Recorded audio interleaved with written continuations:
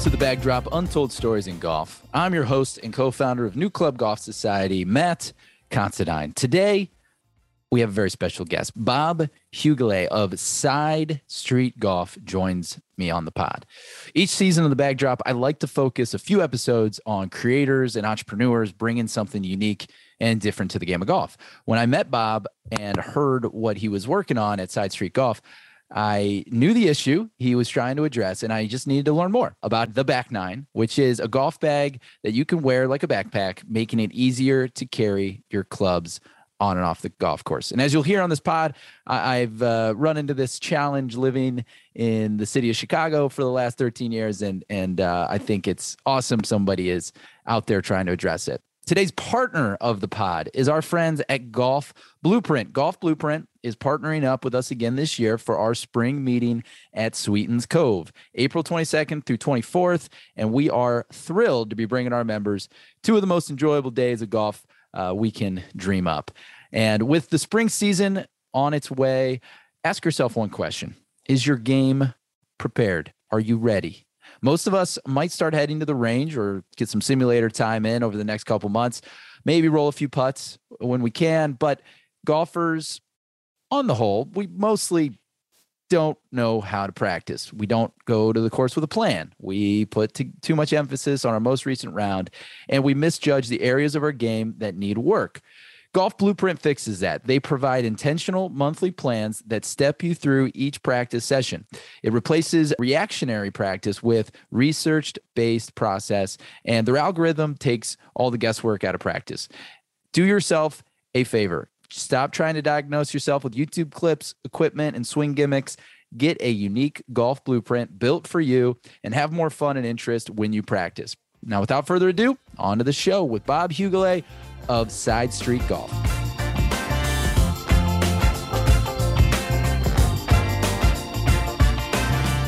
Bob Huguelet, welcome to The Backdrop. Matt, thank you for having me. It's good to have you on, man. Part of the Backdrop, our tagline is Untold Stories in Golf. And over the years, we've had a variety of different golfers. Everyone's a golfer to some degree. Some people in the industry, some just, avid hobbyists of the game. But yeah, you're a little bit of both. And one area that we've at least had 3 or 4 guests on every season is entrepreneurs who are bringing something new to the game of golf. So you being a Chicagoan, we were connected through some other fellow entrepreneurs, and you got something pretty cool cooking. So that's why, we wanted to have you on the show, is to talk about Side Street Golf and the Back Nine. But let's start with Bob. What about Bob? Let's talk about you, man. Give us a little bit of background. Where are you from, and how you got into this crazy golf biz? Sure. So I'm from the suburbs of Chicago, as many of us are, the Chicagoland. From Frankfurt, but I've been living downtown Chicago, Bucktown area for about 10 years now. So yeah, I've been playing golf, my whole life, on and off. I am by no means a great golfer, maybe not a good golfer, depending on the day, but, what do you categorize as a good golfer? What is a good golfer? Really a good golfer is someone who can just keep the game moving, I think, and bring positive energy to the to the course and to the game. I feel that. I like that. That's better criteria than 5 handicap or whatever people think is good. Yeah. No, that was So yeah, I'm happy if I break 100 basically. So I'm not a great. I mean, I love to play, but yeah. I see the Chicago Pride on the head cover in your office there. You grew up in Frankfurt. What was your daily kind of golf course like when you were going out to play as a kid? Where were you headed? So we would go up to Frankfurt Square. I think it's called Square Links. So it's a 9-hole, just kind of in the neighborhood there. And I used to go up with my dad and my brother, and we would just kind of play around. It's great to practice your short game. Mostly, they had it used to be a 9-hole course, but the first hole is 320 yards, and they cut it into 2 par 3. So it's a 10-hole course now. I think the neighbors probably caught too many stray balls, off the windows and whatnot. But if you're ever down there, it's really actually well maintained. So it's a quick 9 for you, or quick 10, I guess.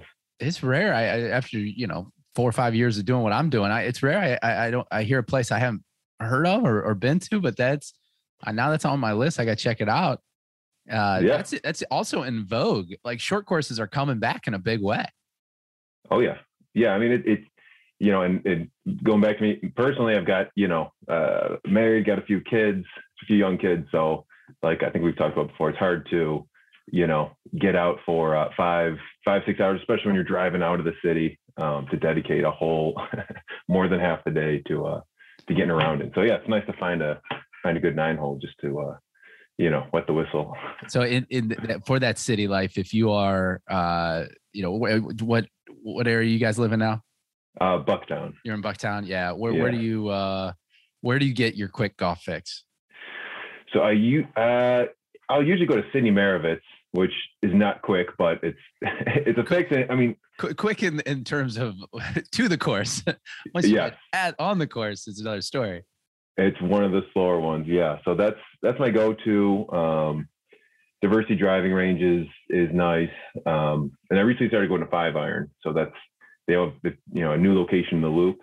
So if you don't mind taking the blue line, you can go right into like block 37 and go up the stairs there. So we were at that new 5-iron location last night. Actually, that was my first time being there. I'm embarrassed to say they've been open for a while, but I got a kid too now, so it's a different ball game. But man, that space was awesome. Like windows kind of helped to bring in the city feel, and then just the space. It's bitching. Oh yeah, no, for sure. It's a great energy in there. Everyone's just coming in after work, before work, whatever it is. So yeah, it's you can store your bag there. It's kind of built, it's perfect for city folk like us, I guess.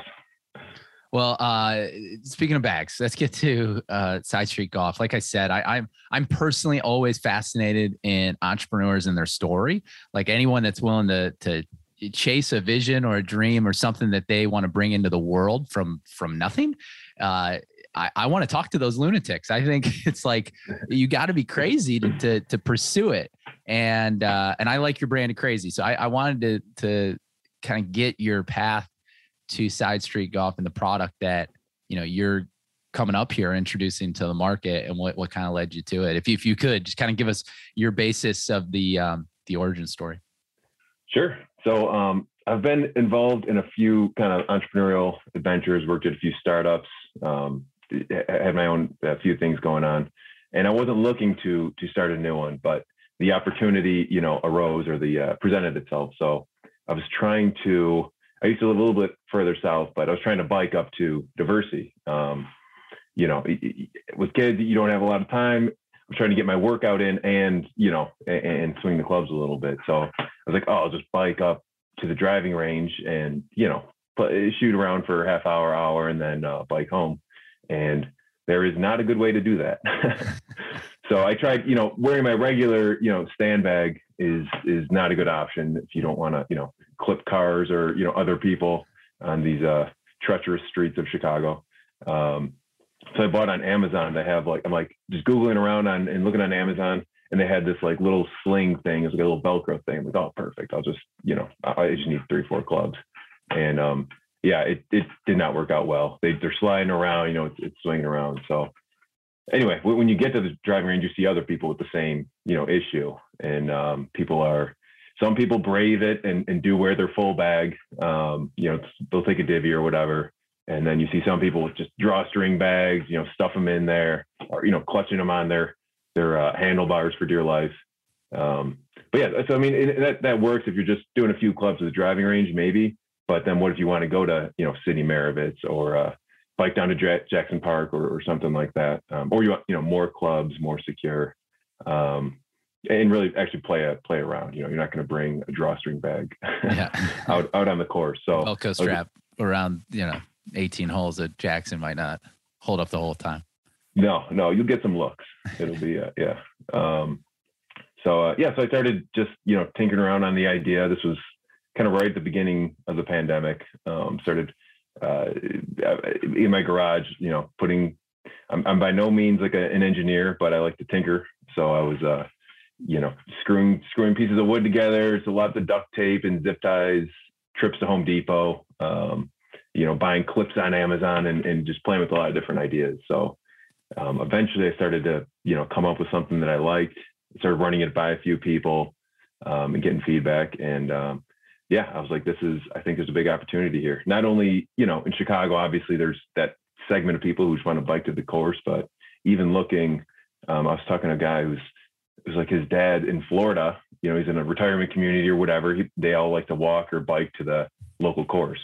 And then you look at, across the world, really, biking, golf is obviously huge in Europe and Asia, but, biking and scooters and all that's even more popular, public transit. So I think there's a big opportunity for just that space of getting from your house to the golf course. There's only really one type of bag that people use now for that. But I think that's a space we're playing in. You said something in your on the website kind of about getting to this product with the back nine, that really resonated with me, which is sometimes once you see something or you see something until you see it, you don't see something until you see it, then you can't stop seeing it. And I can relate to this in a very similar way, not just from visually, but more from my conversations. Is like, once I had inspiration for New Club, seemingly every conversation I had about golf, I saw New Club and I saw the void that it was potentially going to fill in that person I was talking to. I was meeting just other young professionals. I was in business development. My whole job was to get out there and, in the business world, most people were play golf. And so I couldn't believe how many people of my interest level, self-proclaimed golfers, watch golf, live golf, read about golf, not playing any golf. And I was like, well, okay, I can't unsee this now. Now, everyone I talk to, I want to know, what are the reasons for not going out and playing? What can we provide that would actually fix some of those things? So what did you see that you couldn't stop unseeing? It was every time I saw someone just like bike, I would just stand in front of the driving range and just wait and just like see. Maybe 30-40% of people would be, biking up, walking up, whatever. And I just kept seeing it. And then in my mind, I had like the vision of them fitting on your back and being comfortable and easy to use.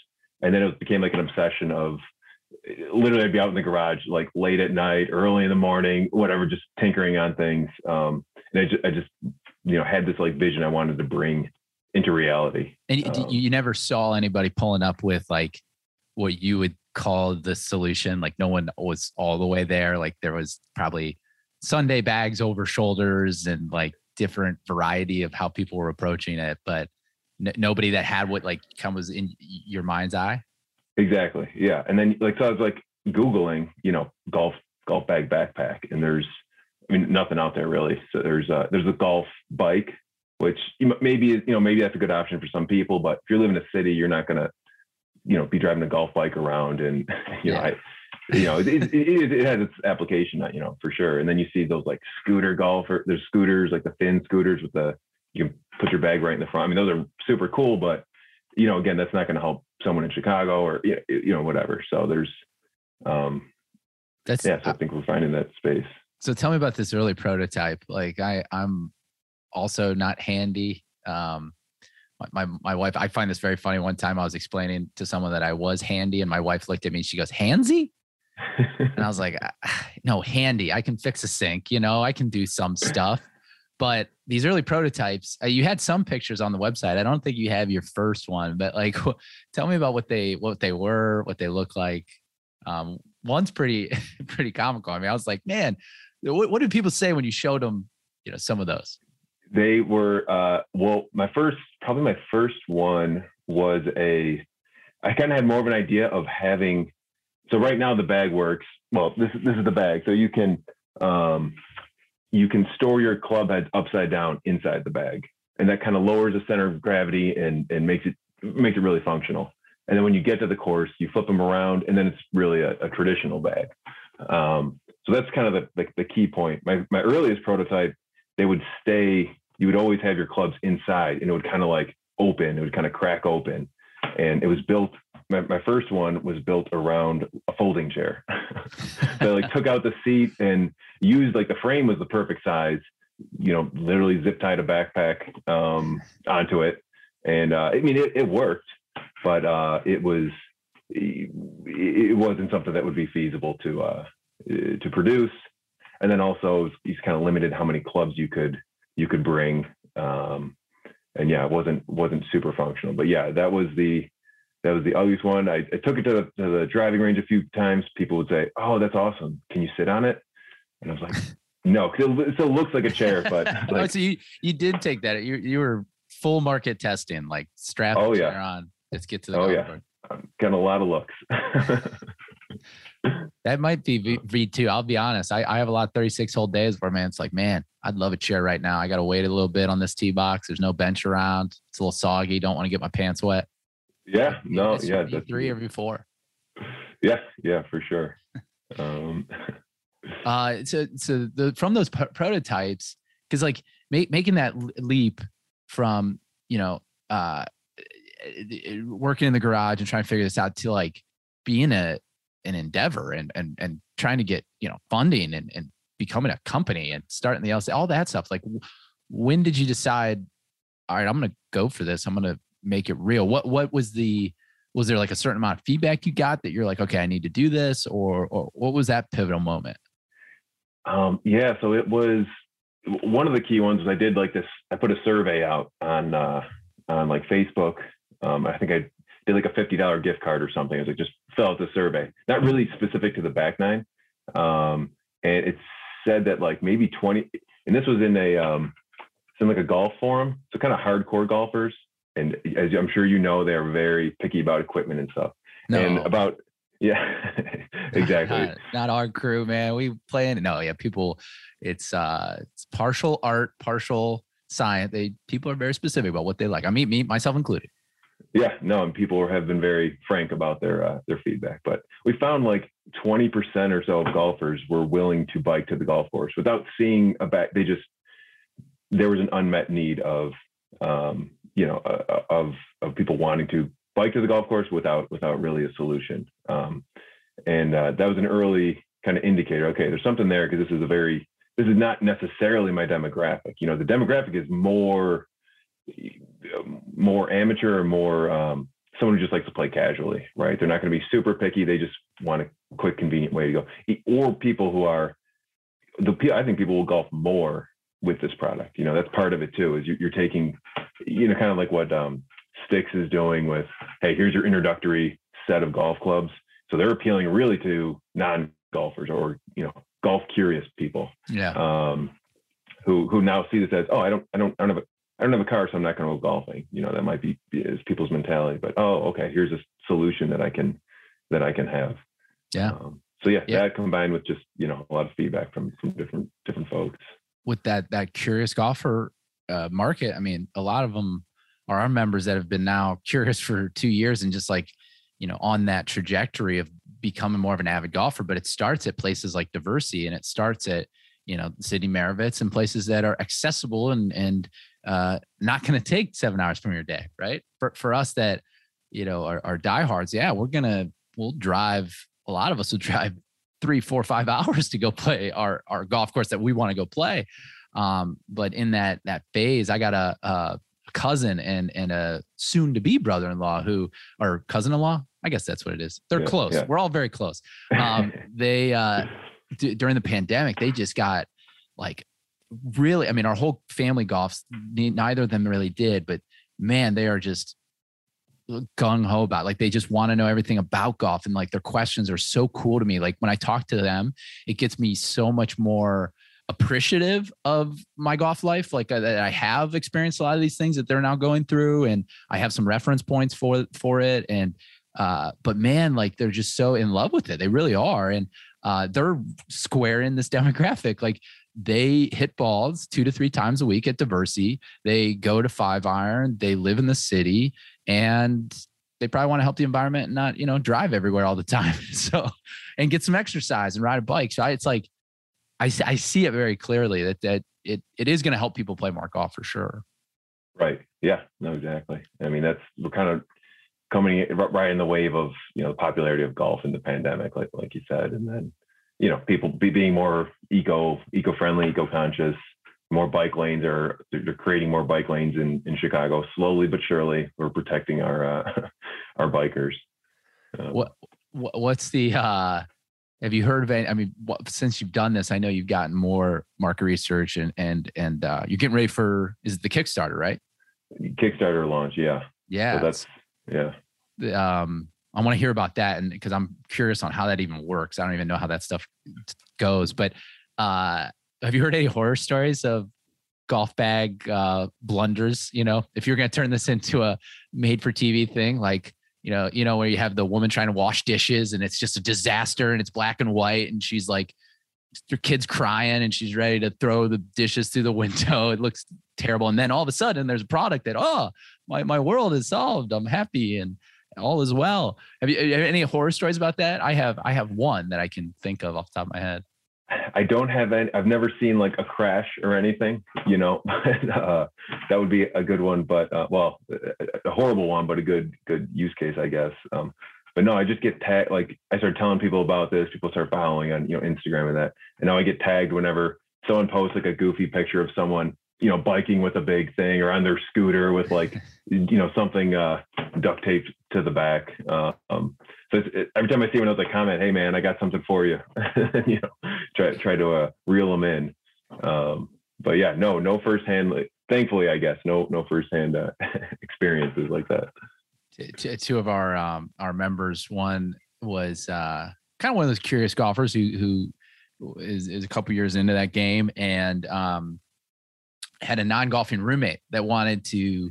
He's like, "Hey, I want to go hit balls. Can I use your clubs?" And he's like, "Yeah, you can." But he didn't have a car. And it's like, I'm leaving. I need my car. So how are you going to get it? He's like, "I'll bike." I was like, "All right, just take like a handful of clubs." He's like, "Well, I want to, hit, I don't know what clubs I want to hit yet." And he's like a new golfer. And it's just funny when he tells the story because he's going through his head, like, should I let him do this? Like, is this a good idea? And we're probably like Lincoln Park to Diversity. So not far, but up a little ways. And, and then the other guy picks up the story because other guys' clubs that he loaned wasn't there, but then he puts it on his back. I think he tried to do like a Rambo strap and he's cruising along just fine, but it's a cart bag too. It's not even like a stand bag. And so it's hanging off the side and he's almost to Diversity. He's right on Stockton. And as he's turning the corner, somebody opens the door. He swerves, he misses it, but the tail end of the bag, it doesn't. It clips the door. He spins around, wipes out. Oh my God.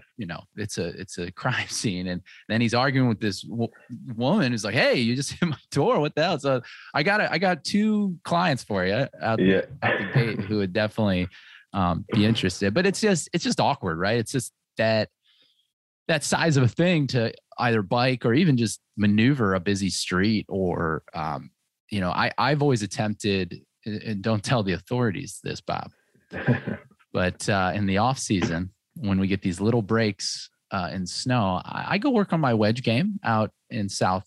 I'm not going to say specifically where, but it's a park. Yeah. It's a Chicago Park District park. And I take like 30 balls and I hit shots. I'll hit 50 yard, 80 yard, maybe stretch my 56 to 95 yards or so. But I do that. And when I do it, I'm only taking a couple clubs, but I put in the backpack. I try the center of gravity down below.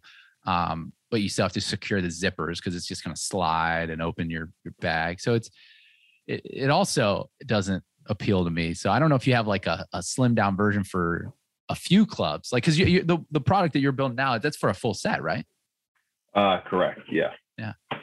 Yeah. So it's really, and this was a decision we kind of made early on. Do we want to build something that's smaller, really just like a driving range, par 3 type product, or do we go for a something that could really be? It could be like your primary bag. So based on the cost and production, we went with the larger one because we're selling. We're positioning it like you could just leave your 14 clubs in there all the time. And just take it wherever. But yeah, I think that's definitely gonna be our next product. making a lighter weight one that would serve juniors better, younger golfers who don't have as much clubs, don't have as large of clubs. So yeah, that's on the roadmap. So the current one for the back nine is going to be, you can take it to the golf course. Exactly. Yeah. So tell me more about that. Like the envisioning, because I clearly see the benefits of like what we're talking about here with city and just quick ease of getting to these places. Going to the golf course. And I know what we got on our pod, we got a lot of traditionalists that listen to the pod. I think that's a good way to classify. I'll put myself in that category. I love golf history. I love like old stuff. I just love hickories and, old leather bags that one irons and yeah. The punishing side of this game, So I know that crew is going to be like, well, yeah, I do go to 5-iron, or yeah, I do need to get to those places. But, I want my, our demographic. Another bag is like the 90s ping hoofer, right? People that have a hoofer hold on to that thing as long as they can. That's like the best stand bag ever built. So like, how does it work alongside those? Like, do you see it as replacing any of those, or do you think it's like, no, this is just going to be different when you get to the golf course? So it can replace those, I guess. Functionally, you can carry 14 clubs. Same amount of storage as a regular stand bag. It'll fit on a golf cart.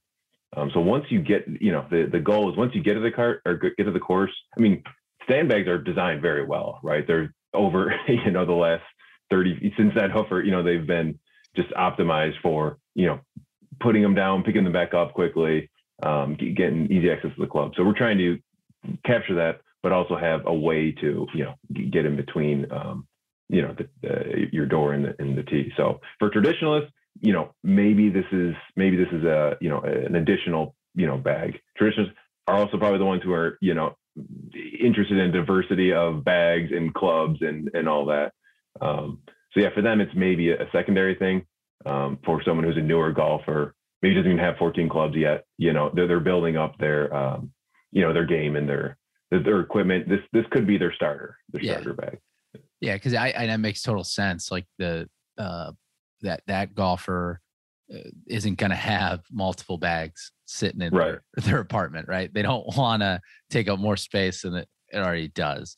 I'm different. Probably you can see them back there. 3 bags I don't use at all that are still sitting in this tiny little 2-bedroom apartment I live in. But yeah, it's interesting because I think too about so many of our members that have like practice plans. So we work with a group called Golf Blueprint. It's another entrepreneurial idea that gives you practice plans and helps you to. It's basically like a personal trainer for your golf.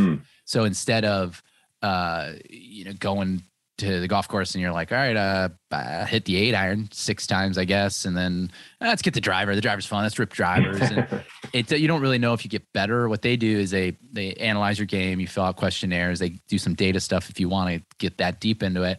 But they give you this practice plan. And what I love about it, actually those wedges in the park are a big part of this. Like they identified plans for me to do wedge game. And they know that when I do practice, I'm only going to go for 45 minutes. So it's not like I can get in the car with my, full set and do that. Like kind of what I'm getting back to is a lot of our members that do practice, not golf on the course, but where they're going to practice, they have a specific plan that they are going to go to. And so taking those few clubs, putting it in something like this to just make it easier and look cooler.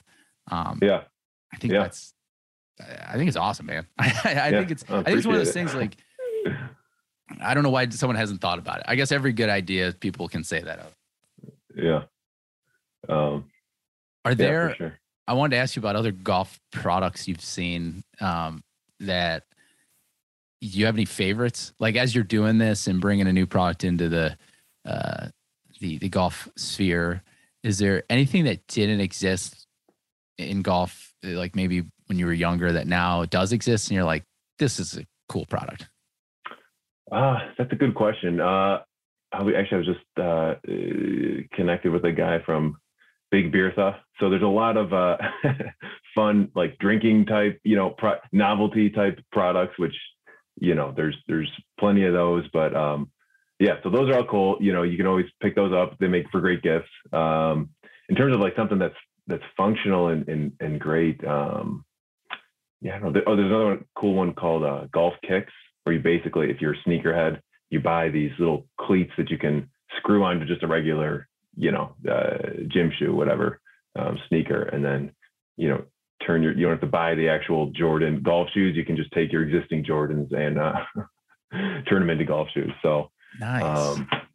Yeah, there's so much innovation out there. But yeah, it's a big space. So tell me about this Kickstarter. So how do these things operate? I know the guys from Putter are the only ones that I don't think they used Kickstarter exactly, but I've seen other brands that do this, right? It's a new way to fund. Maybe it's not even new. It's probably 30 years old and I just never paid attention. But it's a way to fund these endeavors because it's expensive, right? You're buying product, your R&D. I can't imagine all the costs that go into this before you even can make a sale or prepare to sell these products. Tell me about Kickstarter. How does it work? What attracted you to it, and why is this what you're using to kind of launch the biz? Sure. So Kickstarter is a platform for creators and backers to connect. That's what they call them. So I'm a creator. If someone's going to buy, if you're going to buy the back nine, you're a backer of the product. So I start my campaign, which we're starting on March 8th. It'll run for either 30 or 45 days. You can kind of set it. And basically you set a goal. So I want to raise 20,000, 50,000, 100,000, whatever it is. And backers find your product on Kickstarter. You're advertising at the same time, trying to get people in. So they see it's like, okay, this is interesting. You have a nice video, pictures, descriptions, all the details. But it's understood that this is a product in development. You have a prototype. You maybe have a design for manufacturer prototype.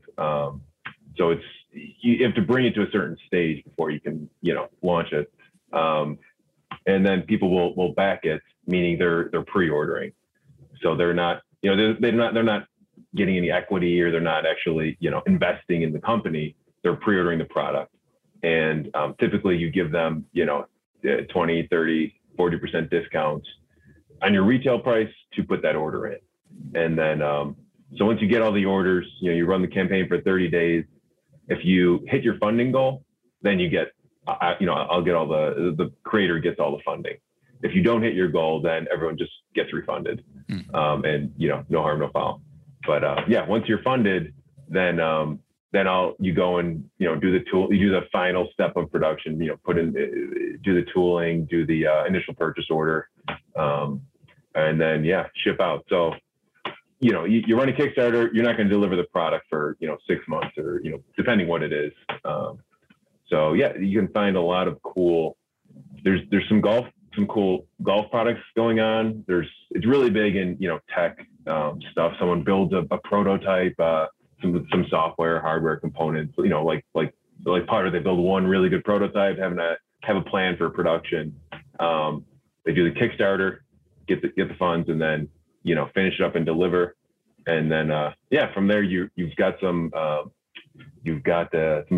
proof of concept, right? You've validated your product with in the market, and then you kind of kickstart your business from there.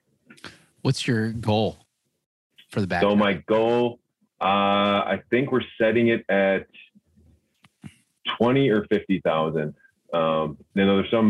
There's a lot of behind the scenes of that's how Kickstarter works. There's a lot of things that happen behind the scenes. So you're driving people to go and buy this product they've never heard of, this concept they've never heard of, biking to golf, that they may not be familiar with. But if you hit your goal, then you get higher, you get ranked higher within Kickstarter. So you start showing up on their homepage, maybe they're featuring you in articles, and people have more confidence. You're buying a product that's already funded. You're like, okay, this is going to happen. Let me jump on. It's got to be a little bit of a nerve-wracking time, right? As you launch it. Oh yeah. Oh, it's nerve wracking. Yeah, that's. I can imagine.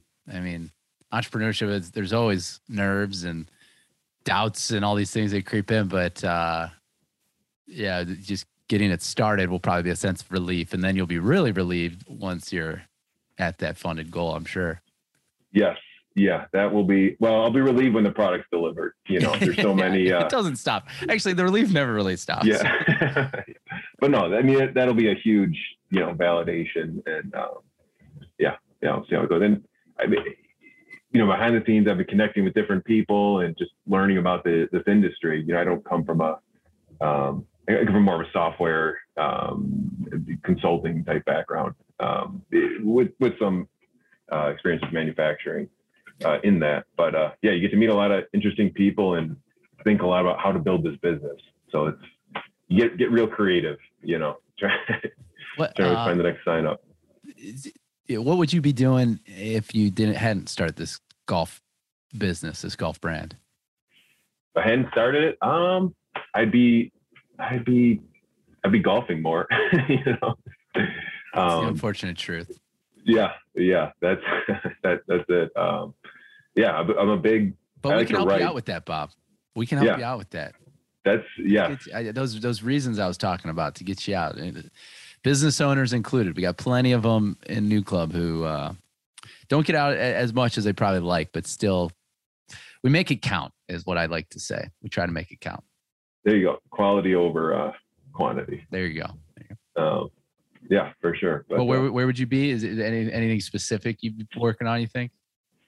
Yeah, I've got a lot of ideas, entrepreneurial ideas, that just come to me, but ideas are easy. Doing them is the hard part. But yeah, one thing I do want to do is write. I like to write just on the side for fun. So I was working on a book. It's like a fantasy, completely different than my day job and, this and everything. But yeah, one day I want to pick that back up once things kind of calm down. That's awesome. So, yeah. Writing always comes in handy though, doesn't it? No matter what you're doing. I mean, as much as we're all like virtual now and being able to communicate with writing, I know I've identified it as a weak spot in my game that I do enjoy actually is working on the craft of, written word and communication. And yeah, it can be enjoyable. It can be fun. I'm not writing any fancy books, but yeah, maybe someday I could go that path. Yeah. Any titles you could release or share with us?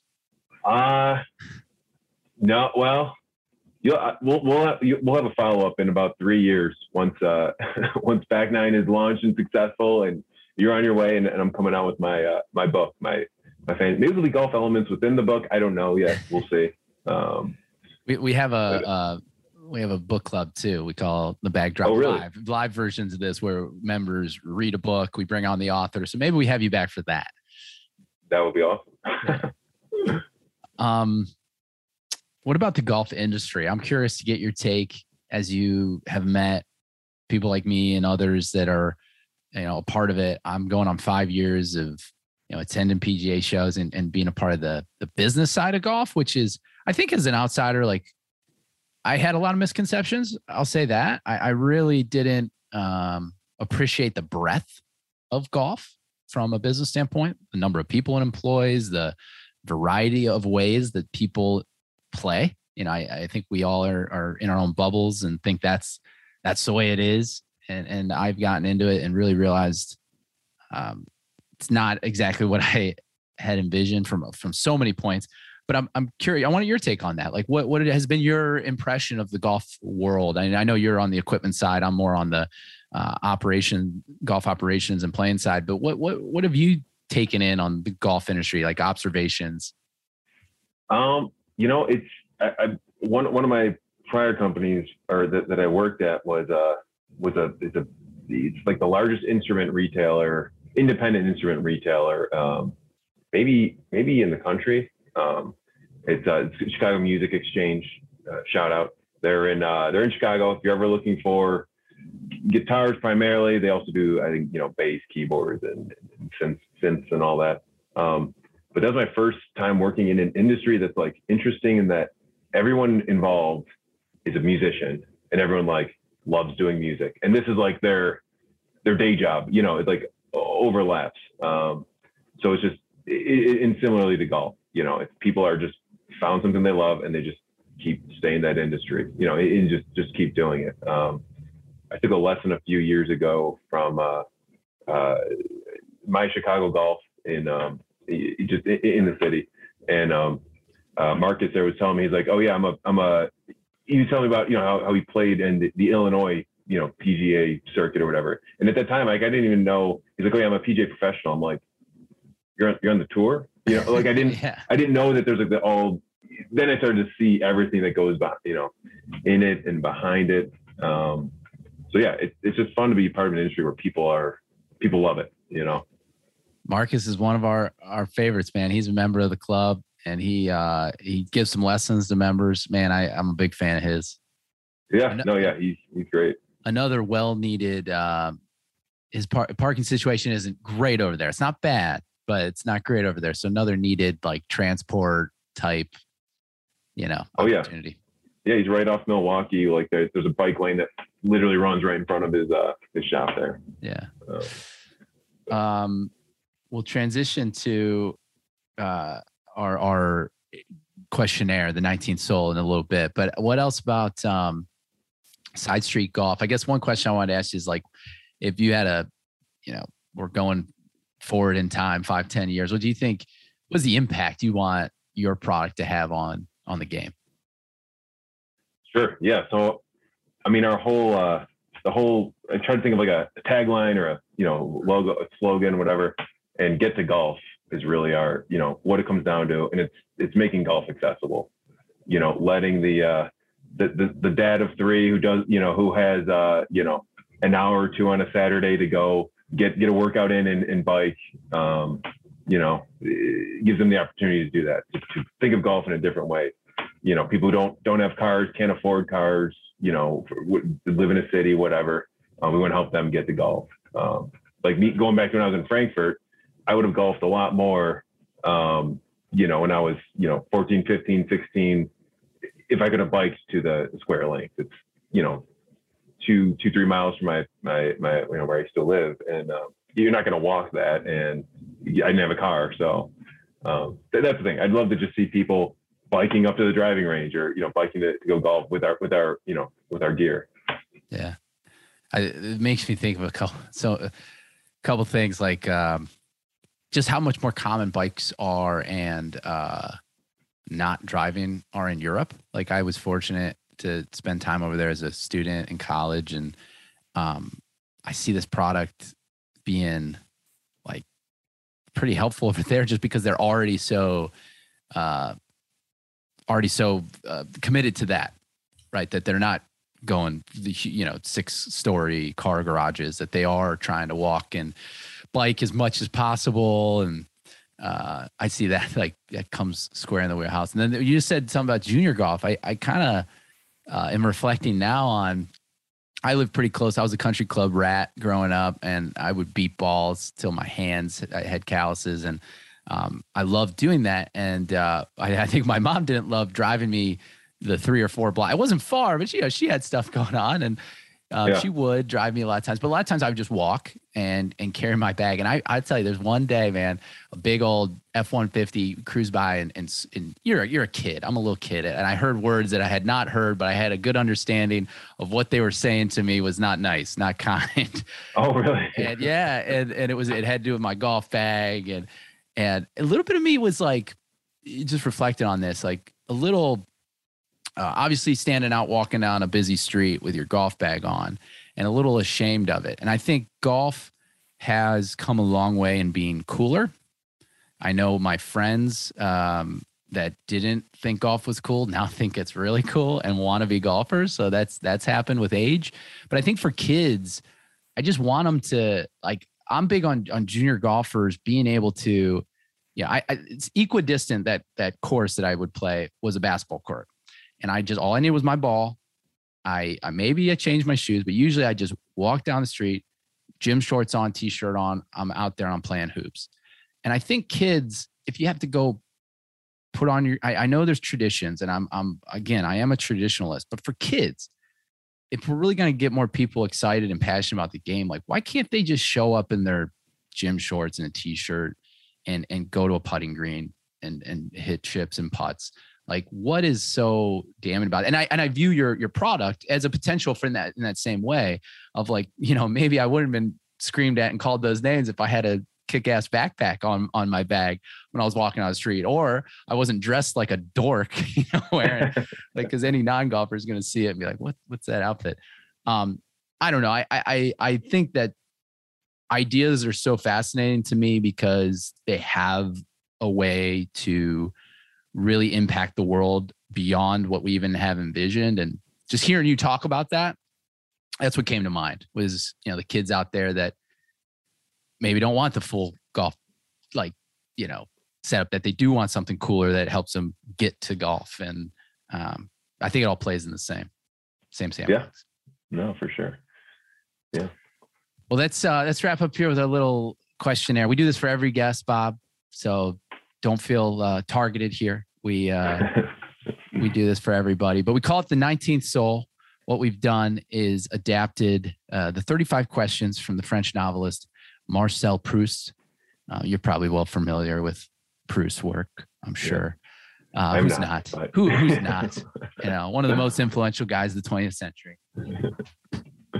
But we took his questions and adapted them for the game of golf. And so he was looking to reveal the truest nature of an individual. Our questions are looking to reveal the soul of the golfer. That's you, Bob. Are you ready for the 19th Soul? Let's play.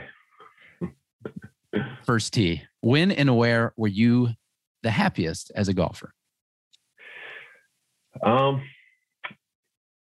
Happiest as a golfer. I'd say the going back to that square links. I think it's the 7th hole. It's a short little, maybe 120 yards. But it's me, my dad, and my brother. That's always like the money hole. Like, that's the one we're putting, $5 on, $10 on who's going to hit the green. We don't really, we're not like, we don't bet that much when we're playing, but just that hole, it's always the same. We just know what's coming.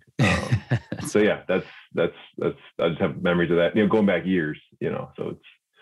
I love that. Number 2, what's the scariest golf shot? The scariest golf shot? For me, I'd say it's like a long putt, like downhill. You're missing. It's shooting down. It's shooting off the green. It's hitting the fringe. It's out of there. My putting is like need to work on it. But those long putts, man, it's just intimidating, and then you get in your head of like, how far do I need to hit this, and how do these greens roll again, and pace. That just makes you nervous. You don't want a 3-putt, that whole thing. It's the worst. Yeah. Number 3, what is your go-to order at the halfway house? My go-to order at the halfway house. I'm a traditionalist. I mean, I'm going hot dog, brat if they got them, potato chips. Just normally I like a salt and vinegar, but you have to go plain when you're eating a hot dog, If you're a true Chicagoan, which you clearly are, of course. Yeah, exactly. And then, maybe a beverage, a beer or two. Nice. Number 4, what is the trait you most deplore in your golf game? My golf game, inconsistency. It's being not being quite sure of where your next shot's going to go. And I recently started taking lessons again, which has helped with that. And I'm understanding more of the swing path and the club face and all that. So I'm starting to dial that in a little bit, which gives me a little bit of confidence. But it's that thing where, like, okay, I've been missing right a little bit, so I'm going to aim down the left side of the fairway, and then you just blast it. Yeah. You just blast it straight, perfectly straight. That's the worst. Number 5, what is the trait you most deplore in other golfers? Other golfers, I'd say not to go, maybe being just not loose on the course. I was at Robert Black, which is a 9-hole up on the north side a little bit, And I showed up. I was late, but I was literally like a minute or two late onto the green. And there was a foursome, these two like, you know, old dads, I guess, and then like their two kids. And like the guy was, one of the guys was like antsy. He's on there. I could tell he's like kind of mad. And I walk up and I'm like, oh, I'm so sorry. You know, I'm sorry, you know, whatever. I'm not even going to warm up. I'm going to go and swing and go. I was playing by myself. And the starter had my back, actually. He's like, no, it's his, you know, his turn. So I go to swing and I get up there and the guy walked past me and I was like, oh, you know, sorry, whatever. I thought he was kidding. He was so mad. And then like, as I'm like winding up, he's like, oh, this, you know, he starts swearing and whatever. He's like, kids, this is what you don't do. And there's no respect and all that stuff. And I'm like literally two or 3 minutes behind, you know? But I striped it. Like that was the best shot of the day, really. But it was so satisfying. And that does not usually happen to me, but yeah. Internal little motivation to, yeah. But then I kept as a single, you probably could pick, you know, close the gap pretty quickly, I'd imagine, if you're just a single. Yeah, exactly. So, but yeah, that was but his little comments kept like coming back to, you know, man, what a miserable kind of person, you know, like, are you enjoying this? Like, you know, whatever. Everybody, sometimes I feel people are just playing golf to get done. And that, I can't stand that. Like you're there to be there. So be there, yeah. You know? Oh yeah. And I know there's other stuff to get to, but man, I hear you. Yeah. Number 6, what is the quality you most look for in a playing partner? In a playing partner? Ooh, that's a good one. I guess keep going back to this, but someone who's just going to keep playing, you know, keep it fun, keep it light. If you can't find your ball, just drop a new one. Let's not spend, you know, 20 minutes. I'm not I don't keep, I'm not too worried about my handicap and all that. So just someone you can like have a beer with on, you know, on the card and some good conversation, you know, between shots and all that. You know, the USGA did change max net double bogeys. So if you got somebody who's kind of grinding out there, just remind them, like, even if you are obsessed with your handicap, it's going to probably be a net double bogey. So yeah, just frick it up. There you go. Number 7, what words or phrases do you most overuse on the golf course? Can we swear on this podcast? Sure. There's no children. God, yeah. Yeah, probably those. And then, you know, just that'll play. I don't know. You know, you're trying to encourage your partner, you know, yeah, you're good there. But, yeah. Number 8, what golfing talent, and this question comes sponsored by our partners of the pod, Golf Blueprint. What golfing talent would you most want to have? Golfing talent would I most want to have? Ooh, good question. Yeah, I guess just being able to relax, you know, before shots. And I try to, you know, outside of golf, I try to do a little meditation and, you know, when I can, try to do that kind of stuff. But being able to have that on the course and really enjoy it, be in the moment, you play better and you enjoy it more. So I guess that's. I love that answer, man. I struggle when I got a lot on my mind. I struggle with that, but our guys at Golf Blueprint, they have a card that helps you focus.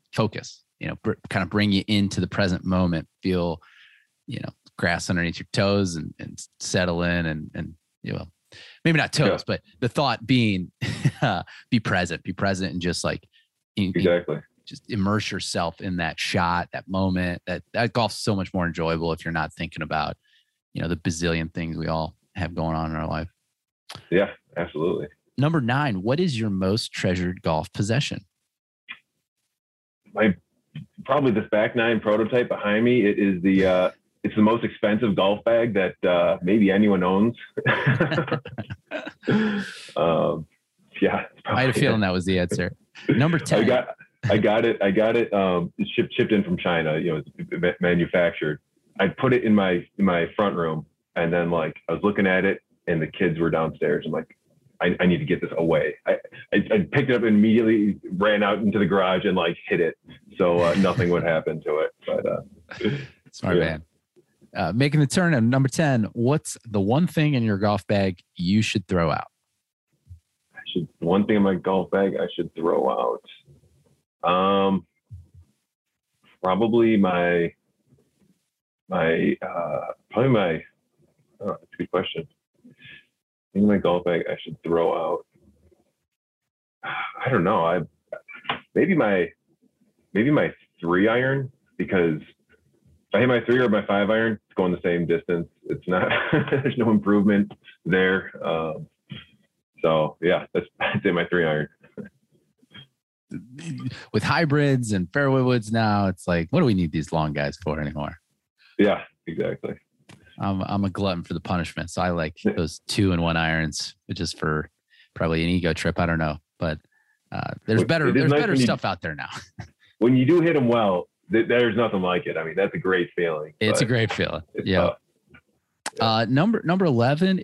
Other than your own job, what would be the job or occupation in golf that you would most enjoy? Maybe something at the golf course, or. Yeah. I could see maybe in like a golf writer, that kind of thing, bring a little color to the game. I'm not the most, I'm not like a diehard statistician or any of that, but just, like you, just enjoying the whole experience, getting out there, enjoying, a beautiful course, beautiful day, kind of writing it down so you can kind of take it away, I guess, and relive it. That's a good one. Number 12. Have you ever asked another golfer for their autograph? If so, who? No, I have not. Yeah, no. No really. Pros? Not even Marcus Yado? You didn't even ask him? No, I should have. No pros. How about you? I guess you probably revealed this already, but. It's probably been a while. I'll tell you some of my favorites. I was a kid, grew up at a golf course, Firestone Country Club, where I worked and later played college golf. And they hosted the long time, was a WGC, was an NEC before that, was a World Golf Championship, all that. So there's some cool ones. I've asked some pretty good ones. I think one of my all-time favorites is Paul Stankowski. I probably haven't mentioned this one on the pod before, but Paul Stankowski was dead last in a no-cut field event. And he was coming off of some good years. So like he had, been in the hunt in some majors, but here's this guy, I think he's from Pennsylvania, and literally no one was following him. Like he teed off so early, and I had to do a sign carrying that afternoon as a volunteer for the tournament. So I was like, I want to go watch golf. And I just had this, like, I don't know why I liked Paul Stankowski, but I did. So I followed him for the whole round, and he's literally dead last, and his caddy comes like, "Hey kid, you want to come inside the rope? You want to walk with Paul and I?" And there's not a lot of people. I think he's playing with a marker as well, someone from the club, not even a pro. And so I get to walk with his caddy, and Paul was asking me questions, and at the end he signed a ball for me. So I got the Paul Stankowski signed ball at my home back in Ohio somewhere. But that was a cool one. There you go. That's a great experience. Number 13. I'm kind of a history geek, so I want to know what historical golf figure you most relate to. Most relate to? That's a good question. I don't know. Maybe, yeah. Historical golf figure that I relate the most to. I don't know. I do not read much golf history, or follow it other than watching it. So I don't know. I'm stumped. Game is a big place. You don't have to have an answer. This is not a pass fail, by the way, Bob. There's no repercussions to the 19th soul. Just illumination. That's all. Yeah. Number 14. What is your greatest golf regret, if you have one? The greatest golf regret? I think it's probably playing more when I was younger, when I had time, even just, 5 years ago or whatever, before kids, just playing more and, enjoying it more, getting out there more with friends. I played, plenty, but you look back and like, man, those Saturday mornings or, whatever, Saturday afternoon, twilight rounds, that kind of stuff. So, yeah.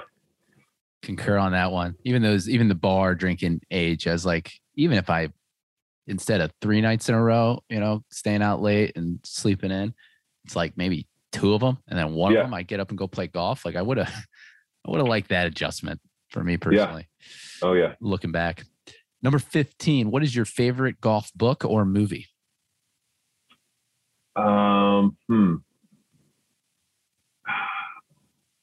mean, I got to go Happy Gilmore just because it brings me so much joy watching it. I think it's one of those movies that you see it at the right age and it just influences how you look at golf. And maybe that's one of the things that Tiger Woods obviously changed the game and did more for the game than anyone at his time. But if you think about like the impact of what you see now of just bringing all these new demographics and different people are interested in the game, I wonder if Happy Gilmore did, so much for that. Like it's such a cultural kind of thing, and it's such a shared memory that people, of our age or around. I guess I'm not sure exactly when it came out, but it did so much to kind of change the way I thought about golf, and it could be fun and lampooning it a bit. I guess it's been done before, but that's my most cultural one. I mean, Caddyshack obviously is the forebearer, but I saw that Adam Sandler through the pandemic, like so many of us, is just obsessed with golf and playing all the time. And he's like, a full blown avid golfer, which back then, like he kind of dabbled, but he wasn't of interest. And now he's a little bit older. His kids are growing up and he's out playing all the time. He's just on a podcast talking about it. And I guess that like, he's got his home club where everyone knows now, like, all right, the happy swing thing, like we're not going to bother him with it. But when he goes somewhere new, which he likes to do, he talks on this I can't remember what podcast it was, but he's talking about seeing different courses and he likes playing.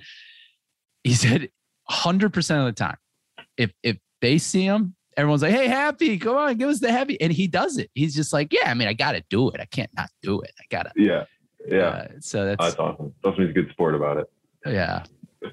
All right, rounding out number 16. This is a pre-question. Do you like listening to music on the golf course?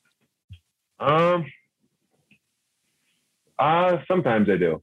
All right. Sometimes, usually I'm not, but well, then think about this sometimes, because if you had one song to listen to on the golf course, or maybe while you're practicing hitting balls, one song to listen to for the rest of your life, what would you do, or what would it be? There's my life. So there's a James Brown song called "The Boss." You've heard it. Dun, dun, dun, dun, dun, dun, dun, dun, dun. That song just gets me jacked up. I love that song. Whenever I'm going into in golf or outside of golf, it's like you need to get confident, get jacked up on something. That's a good one. That's fantastic. We need some James Brown on our playlist. We turn all these into playlists, so that'll be added for sure. There you go. Number 17. If you were to die and come back as a person or thing, what do you think it would be? Oh wow. Okay. Deep. We went deep. Yeah. Sometimes it can be a golf thing or a golf person, but this one, I'm just gonna let it hang out. Would you a person or a thing? Mm-hmm. I have to go with some type of flying, a bird, an eagle, something like that. Just I'm looking. Actually, I have your website up, and I'm looking at the course, and it's just like flying over a golf course would be awesome. So you want to be a drone? You're gonna come back as a drone. Even better. Yes. Yes. Drone. That's another thing that didn't exist in golf. That is like, who doesn't have a drone these days? Jeez. Yeah. I don't. Oh yeah. Many of our members do. Number 18. Final question for you, Bob. If you had a motto, maybe you do, what would it be? Motto. So, yeah, I would say what's the, well, I've got one right here. Never, never, never give up. That's Winston Churchill. So I listened to a good, a book about an audiobook about him during the World War II. And man, you think the pandemic was bad. England was getting the shit bombed out of them for maybe a year or two, just not, raids, never knew when it was going to happen. They were not sheltering in place either. They were out and about, and he had a tough job. Yeah.